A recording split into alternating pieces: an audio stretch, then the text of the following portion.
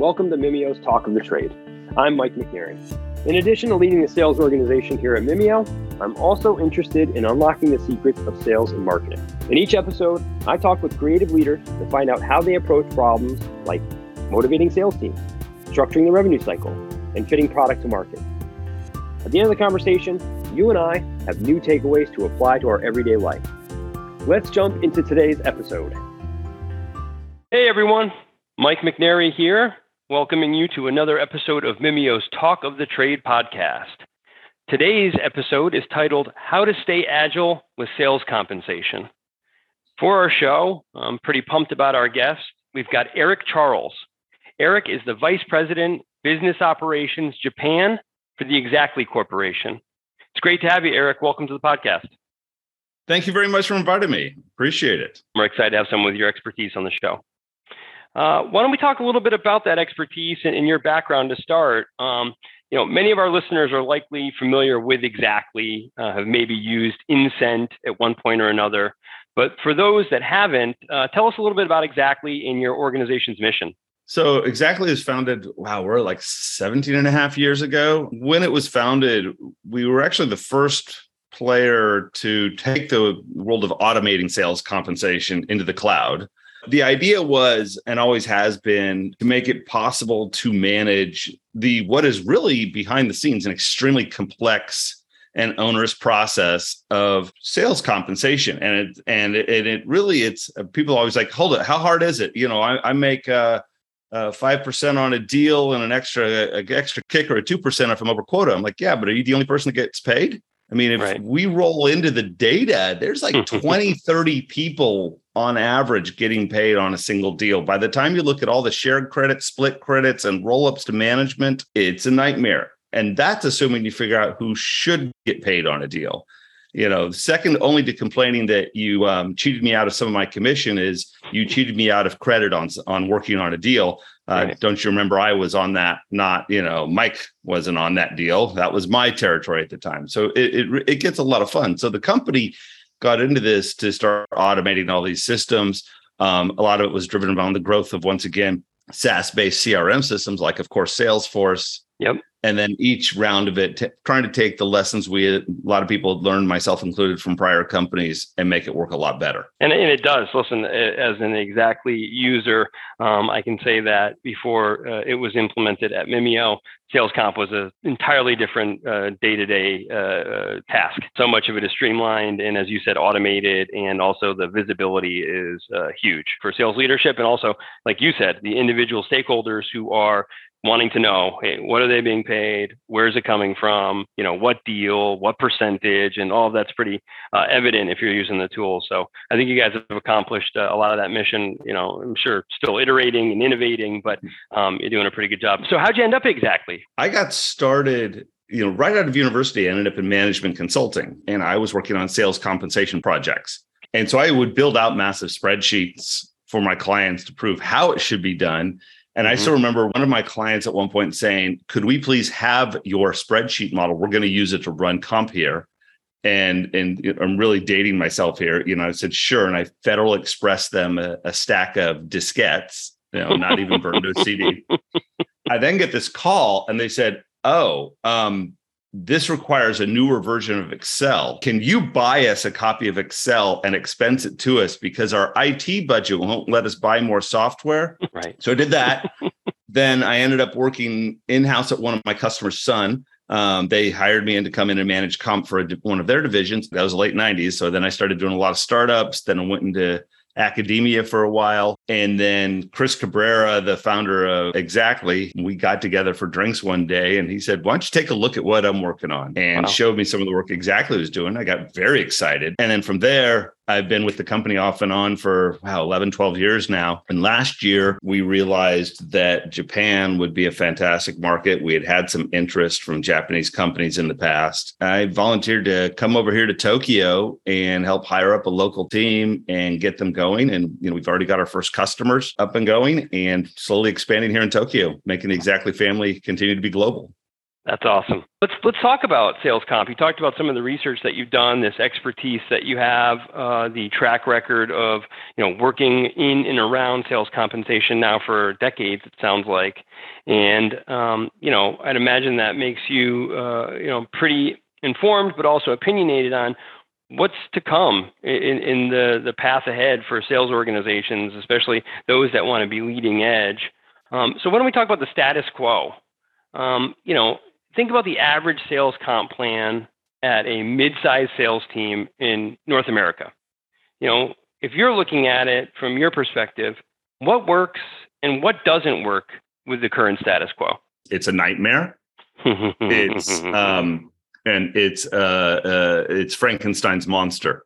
Okay. In that they have an arm from finance and a leg from sales ops, and another arm is brought in from human resources, and they have assembled this body where everybody's voice has been heard in the design of the comp plan. And by the time you're done, it has so many moving parts. And don't get me wrong, having too many moving parts obviously justifies the existence of enterprise-grade software. What I see is if I walked up to one of your sales reps, I said, "Hey, what's the top deal in your pipeline?" I said, "This client."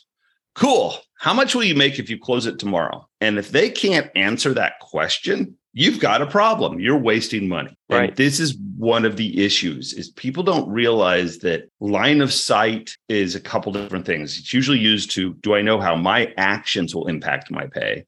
But there's also that, do I know how much I'll make? I had a very good friend of mine who worked for one of the big global tech companies. We were talking about plans. I said, so how do you do? He's like, well, we're only paid quarterly because of the system. And it takes him 6 weeks after the end of the quarter to actually cut me a check. I'm like, wow, that's just ridiculous. He's like, oh yeah. He's like, so I can do business in January and not get paid until the May 15th pay run. Yep. And I asked him, I said, do you know about what you'll make each quarter? He says, not a chance. I said, all right. So you got your personal spreadsheet. I knew this guy. He's like, yep. Does it match the company's? Nope. How does that make you feel? He says, honestly, they pay me so much. I'm just going to keep going. Yep. So in a way, he's the voice of the problem. I also point out he was making so much, he really didn't care at that point. He figured it was all just caught up on the, in the noise. But I can imagine you've got a listener right now, say on the financial auditing side of things going, what? Hold it. How much money are we pumping into this, for an individual rep or something? What's our line item for all of this? And why did it happen this way? And I think that's a big part of the problem. I'd say there's something to that, right? Not being able to draw if this happens, then I get this conclusion is something that can definitely inhibit the motivation that comes from sales comp, right? Like if you don't know exactly, in quantitatively what you're going to bring home, if an outcome occurs, then it's hard to get as jazzed or as motivated towards that outcome if it's less clear. I was sitting with one of my sales reps last night at the office, and we were working on a proposal for a company, and working on the pricing. And I just said, hold it, let's whiteboard this, and let's talk about bluntly how you can maximize your commission on this. Nice. And her eyes grew wide. She's like, hold it, you're not my sales manager. You're running operations for Japan and you're helping me make more money. I'm like, absolutely. Because everything in this plan benefits the company, totally. And I looked at her and said, which by the way, rolls into my bonus plan. Yeah. That we're all on the same side here. If you make more money, I make more money because the company's doing better, because our plan is built to hit the goals of the company. Yep. But it's also blatantly built to drive the exact behaviors we want from our sales team to pursue. Right. And if they don't know what those behaviors are going to lead to, it's hard to actually drive the behaviors. Yeah. And we could do it on the whiteboard. That's the whole thing. It's like we could check. I mean, she could do it in the product, but she hadn't even put a quote into Salesforce yet, which is usually where you can play with it. And exactly says we can whiteboard this. And that's another thing. We can whiteboard it because our comp plan, although it encompasses critical goals, is clear enough. I don't want to say simple enough, but clear enough that you can whiteboard out a single deal and see how much money you'd make and pull up the percentages. Yeah. the point you made a moment ago, which I'd say, I think my organization has, and I think a lot strive for, which is alignment, right? What benefits the rep benefits the organization. I'd imagine that the most broken don't even have that. Oh yeah, I mean, a lot of companies, it's again depends on who our first entry into a prospective client is. When we say, great, who here on the buying committee represents actually sales? They're like, why would they be in here? I'm like, well, they're going to see the results. Oh, they never see, how the sausage is made. I'm like, they should. They should know exactly how it's made. This takes me back to early days at Exactly, working on the product. And I had a rep come up to me. It's like, Eric, can you please talk to this prospect? He's angry because our product doesn't support a square root function in a plan role. Why on earth are you calculating square root in a comp plan? It doesn't make sense. And it turned out, again, they had a CFO who intelligently realized that if you're plotting a payout curve, you can get one that kind of follows more of a logarithmic, or just that type of a curve. I said, but there's no reason to do that. I said, because that's really forcing a sales rep to sit there like, how much will I get paid? Right. That's the other thing, the opportunity cost, right? Is for folks that are managing every penny and trying to find, transparency and track back, sales should equal these commissionable dollars, and finding, if there's any delta, tracking down the smallest discrepancy is a huge time suck. Right. Yeah. And I've seen reps do it. Right. Like I've seen even in the best systems, reps for some reason, maybe the comp plan is at fault, or maybe there is an inherent pessimism about the accuracy of payouts, which there might be. And I think I've seen too many folks waste too much time saying, wait, is this right? Or, what happened here? I'm supposed to get this, or I thought this, or, it looks to me like there might be this missing. And it's, before you know it, you're 8 emails deep and someone spent, an hour in Exactly or another tool, right?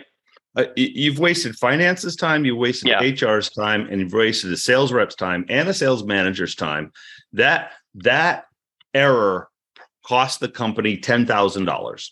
Right. I mean, honestly, in that opportunity cost, you're absolutely right. And I always say, it's like, we know that in a lot of companies, there is a negative attitude towards sales. When a sales rep's commission check is wrong, is underpaid, and you have any sort of that negative attitude towards sales percolating in the company, those are just the pretty boys. Those are just the, meatheads that go out there, right? They're going to blow the whole commission check on a new Mustang or an old one if they're me, mine's a 67.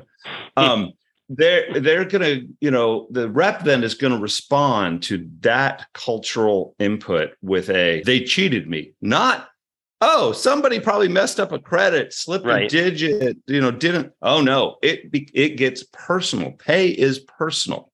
And if your response to a pay request is, oh, come on, are you sure about that? Yeah, it gets more personal. People forget the personal side that pay is. This is, especially if you're on a 50-50 plan, 50% base and 50% potential incentive. Yeah, this is how people buy their groceries, pay for their kids' schools. It's how the people pay their rents or mortgages, right? You talked about a car, right? It's how people get from A to B. I mean, it's how they pay for everything. So it's incredibly personal, one. And then I think, to build off your statement, if there is that negative sense or relationship between sales and whether it's finance or other areas of the organization, all you need is a bad moment like that and have it completely cascade with a chain effect or chain reaction of that person, sharing their experience with somebody else, and then develops a pessimism. Then all of a sudden you have a small issue that has become scaled out and is now very problematic for your org, impacting productivity as well as attrition and morale, go on and on, right? So it's interesting. I think, you make a really good point about the visibility of, what am I going to make when I do A, B, or C? It has to be there, right? And the alignment between benefits of the individual and the organization not only need to be there too, but there needs to be a broader perspective from the organization that this is important, this matters, and we're aligning it because these efforts create positive outcomes and, in some senses, keep the lights on for everybody, right? So that's a really good take, and I think you're dead on. And it seems simple, but a lot of people overlook it. So let me ask you this, right? So thinking about modern comp plans, right? You talk about having the visibility and the alignment. Let's talk about types of pay, right? Historically, there's, salary plus, right? Could be salary plus commission and bonuses, or a combination of those. And then there's been a lot of, we'll call them fringe comp opportunities or benefits like, contests, spiffs, trips, straight cash bonuses in real time or short term. What are your feelings on those in their place in modern comp models? I love them. I'm fully in support, with a critical caveat is don't make your entire comp plan contests. Yeah. And there was a company I worked with that we called them, contests are us, because they were throwing out contests every single month. And those contests had enough leverage in them that reps, they'd sit on deals until the contest was announced, then finish putting the proposal together and bring it to the company to maximize their pay on that. So their core pay program was no longer driving behavior, and everybody waited for the contest. So that's how contests can go really bad. Yeah. But contests can be a great way of creating energy. For example, I love contests in Q1, especially because a lot of salespeople, you finish the prior fiscal year, you finally sit back and breathe. Assuming you did well and you're still around, you've got that end year check coming in. Hey, you know what? The boss said we've got a contest here that if you can bring, anything you can bring in here in let's say month 2 of Q1, we're going to throw a little kicker in it just because we want to kick off this quarter strong. Yep. Oh, and it wakes somebody up. It's a shot of espresso. Yeah. I love those. Let's talk about the trips. Trips are a very interesting one. And actually, some of this gets into, I mentioned research. Mike Ahern, University of Houston, Tom Steenberg, University of Virginia, have done a lot of research, and it's overlapped with some work I did with Alan Benson on 80-20 rule and who top reps are, and carving your sales population into, your leaders, your core performers, and your laggards, or as I like to call them, the rock stars, the benchmark, and the why did we hire them. You can build one heck of a distribution curve of sales performance out there. Now, rock stars, your leaders, you just got to make sure they stay. Alan using exactly data to do some analysis is, 20% of the reps bring in 81.2% of the business. So you want to make sure that 20% of your rep population is taken care of. So now let's talk about the core. Back to your question on trips and experiences. That the mid-tier is possibly, not going to get rep of the year. Okay, they're not in the top 20%. But they're still critical to your company's business. They're still bringing in revenue, and they could be next year's great rep. So how can we get them excited? So if you're not going to club, for example, and you're not going to be fired, how do I get you excited? Well, here's one. Great. So you don't get the all expenses paid trip to Barcelona, but the boss is tossing out a nice weekend at a high end, at the Park Hyatt Chicago for the Midwest. Yep. And with a gift card for a steakhouse. And you might go chase that contest because you can go home to your partner and say, guess what? I just won. That little weekend trip is huge. And then let's take it to your SDRs, your brand new members of the sales team, or giving sales a shot. Weekly contests for that team can be fantastic. And it's one of my favorites I saw. We did this at Exactly, and I've encouraged others. They filled up like 25 helium balloons, and attached to each balloon was a card. And once you hit the goal, you could grab a balloon. And then some of the cards were as simple as $25 at Starbucks, which people will do amazing things for a Starbucks card. But we had hidden in those balloons was, a really good set of over-the-ear noise canceling, from Apple. Yeah. The big AirPods Max. Oh man, they were chasing this stuff and they were having fun. They were laughing. They were both cheering each other on, each time you got it, cheering people on to hitting the contest and waiting to see who would get the super prize. Yeah. And there were 2 or 3 of those. So you're gamifying it. Gamification works. Yeah. Just don't let it be your comp plan. Yeah. Yeah, I hear what you're saying, and you're right about, listen, it can create the focus when you need to, incent the right behaviors, and you can also scale it. It sounds like what you're saying is, if you need to get one thing accomplished, there's certain ways to pull that lever. And then if you need broader, impact, there's, go with bigger tickets, right? Ticket items.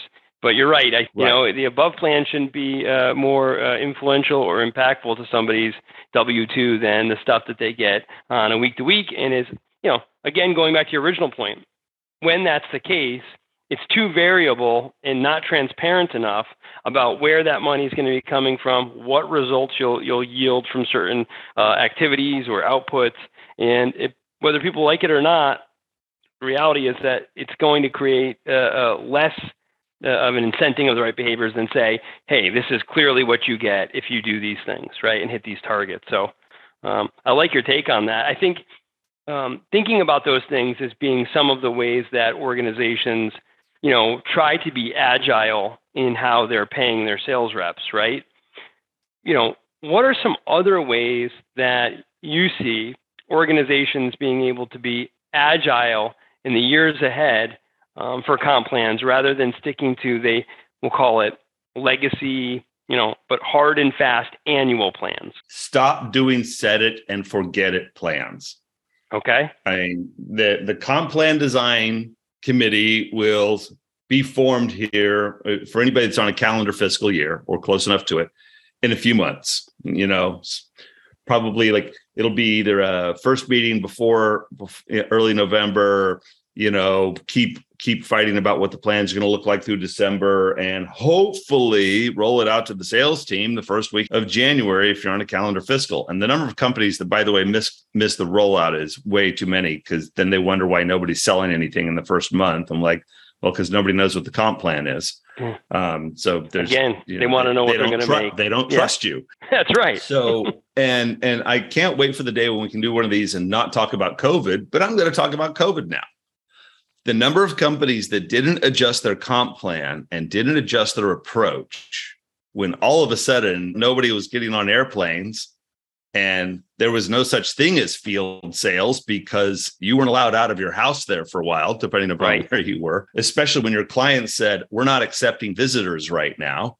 I mean, think of all of the things that got in the way of doing business there for a bit. Yeah. Okay. And companies had to adjust their sales approach. And they needed to adjust their comp plan to reflect the companies that approached the challenges of the marketplace at that point. And that's why I want to genericize it, just using a real example, who approached that are the ones that succeeded. They said, it's a lot harder to secure brand new customers right now because of this. Let's shift the attention to our existing client base for both renewals and add-ons. And actually, we saw a huge impact of that, measurable, statistically significant. Yeah. Once things opened back up, I know a lot of people who didn't like how their comp plan was managed through COVID did not stay. Yep, right? You got it. A lot of departures. People said, the smart companies were the ones that, like I said, made everybody more like an inside sales, gave people more authority over existing clients, put more emphasis on upselling existing customers. They changed the plan midstream. They changed the territories midstream. They said, oh, you're not driving around Atlanta anymore. So we're actually going to give you half of, another state while we're at it. We're going to shift these things around. And that's the first one, is that you can change the plans. There's no reason why you can't do a plan change mid-year. Doesn't have to take a pandemic. You got it. The pandemic hopefully woke people up to, you should be rethinking about all of this. Yeah. I think if you didn't come out of that with a better sense of your ability and willingness to experiment across the board, then you probably missed an opportunity, right? Exactly. And I hope you cut, there's the roles, there's the territories, there's the types of clients you're approaching. I mean, what a great time to re-audit all of that. Do you have a separate hunter-farmer model? Should you switch to a hybrid model then? Should you, actually put more incentives in front of your customer success reps, since, you're suddenly remembering how important, client acquisition is? What else can you be doing here to improve things, to improve the client relationship? Remember, you can improve client relationships through incentives as well. Yeah. A lot of companies, when they and I've seen this in prior recessions as well. What I remember the recession of the late 2000s. A lot of companies did was they froze salary, but they still made it possible to make money off of incentives, and they brought that across the board. That kept the company from taking a fixed cost of salary that they were scared of, but they were willing to say, but if you can do something, we'll pay you for it. Yep. That's an agile response. And that, when you see a competitive challenge, respond to it. Right. Well, let me ask you this. Contests. Yeah, no, I tend to, I agree. And I think, listen, we had the best educator and use case, in 2020. Right. So this should be top of mind to some degree. But let me ask you this question. Outside of, are there any other reasons besides this is how we've always done it and this is what we're comfortable with, that companies are, maybe unwilling or less willing to manage these things in this agile or, less than annual term way? Absolutely. It's because their entire engine for managing comp is owned by Tammy or Brad in that one random office down the hall, and they're the only ones that can change it. Yep. And that's especially if you're on an older system or a system that doesn't get good support, or heaven help you, it's a custom built that you cranked out years ago and it just is working in the background. And there's a lot of systems like, it's like you're still on a legacy piece from one of my competitors, or you're still running it off of Microsoft Excel or an Access database. I still see those sometimes. Interesting. So you're saying it's less probably about a desire to be more nimble than it is about being bogged down by legacy infrastructure that doesn't give flexibility, and you're too tied down to a single point of failure or a single tool of restriction. You got it. You've let your systems dictate your strategy. Yeah. Terrible world to try and operate in. Yeah. Managing this has a lot of, moving pieces, right? And if you don't have the right tools, and if you think about what comp plans and comp management looked like, 10 years ago, 15 years ago, it's a whole different world, right? And I think, getting on that train does allow for some of the things we're talking about, right? Adaptive, comp planning, as well as, being nimble and addressing the market, quarter by quarter maybe, or semi-annually. Do you think that there is a benefit or, an advantage to doing it on any certain cadence, or is it maybe company specific? We're just wondering if you think it should be a 6-month plan or a quarterly, or all of them can work if done properly. I don't know. I mean, an annual plan with quarterly measures is still my usual place where I start. Okay. And some companies, it depends on how much deal flow you've got going on. Some companies have got daily deal flow, so they it can be shorter period. Yep. But companies should at minimum be doing a half-year audit, quick check, and even let's go back to those contests. If you do a contest to try and move a certain product, you just think, nobody seems to be selling this particular, additional feature that we have. Let's do a contest around it. And then at the end of that contest, if you do not back up and say, did we sell more of that feature under the contest than we sold before? Yeah. Then you miss it. If you just say, awesome, we moved, 112, licenses for this additional feature, 112 units into Massachusetts because we tested this contest in Massachusetts. Right. But what did you move into Massachusetts? What did you move into for an equivalent prior period? Give me a baseline. Always have that baseline.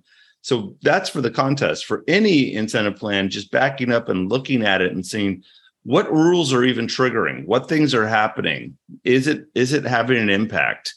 Yeah. Who's falling behind? Who's coming ahead?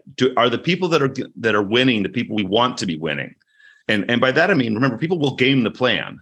People will manipulate the plan all day long. You can have a rep hit their personal earnings, and that's a big rule. Remember, their numbers are not your numbers. Yeah. A rep's numbers, and you said this earlier, are what's in their W-2. It's what's in their wallet. Your numbers are going to be revenue or EBITDA or new logo acquisition. Yep.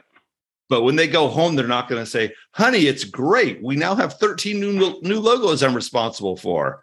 Right. It's going to be, no, it's, honey, it's great. I nailed it. I got the accelerator, and, we've got a little extra cash. This. Yeah, my check looks like this. Exactly. Right?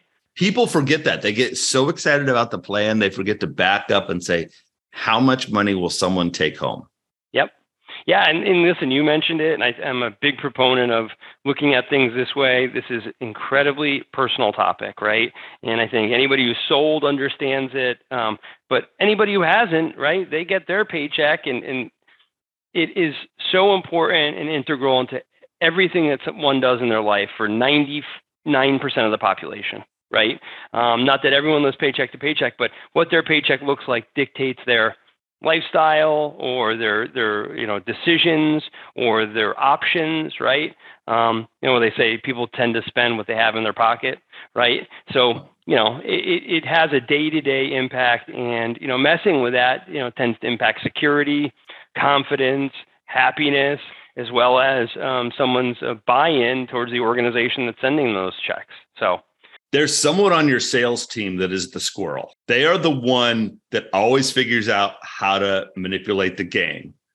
Mm-hmm. They're the one that somehow gets upgraded to business on the way to sales club, just through a work in the system. Bring the comp plan you're designing to that person and ask them, how would you maximize your pay and bluntly not do anything for the company? What am I missing? I used to do this as a designer. How would I break this plan to make the maximum amount of money? I think there's a lot there. And I love what you're talking about here in terms of, looking at compensation in an adaptive way, being agile. I think that there's real opportunity when companies do this in a strategic way. If I'm thinking about some maybe the three key takeaways from our conversation today for the listeners, I think that first one has been recurring, which is, make the connections clear, right? If a sales stakeholder does A, they are going to yield B, right? And any murkiness between the action and the results, it takes away from how much you're able to incent right behaviors and outcomes. A second kind of takeaway is in kind of the theme overall here is be agile, right? Stay away from set it and forget it. Find intervals or opportunities to innovate that are win-wins for the organization and for your sales stakeholders, right? And then finally, audit your strategy. If you're making changes, whether it's in your comp plans or how you're managing above plan incentives, measure, has this had the impact we were hoping? Look at it relative to historicals or expectations or forecasts.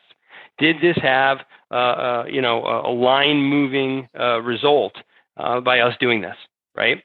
And that way you'll figure out what you should keep doing and what you should kind of punt on and move on from. So I think those are really great takeaways, and I really appreciate you taking the time to talk to us and share some of your thoughts, Eric. It's been great having you, and also hearing about some of the stuff that Xactly is doing. If our listeners want to get in touch with you, what's the best way for them to reach you? I'm always open to LinkedIn connections. Okay. Eric Charles, ErikCharles.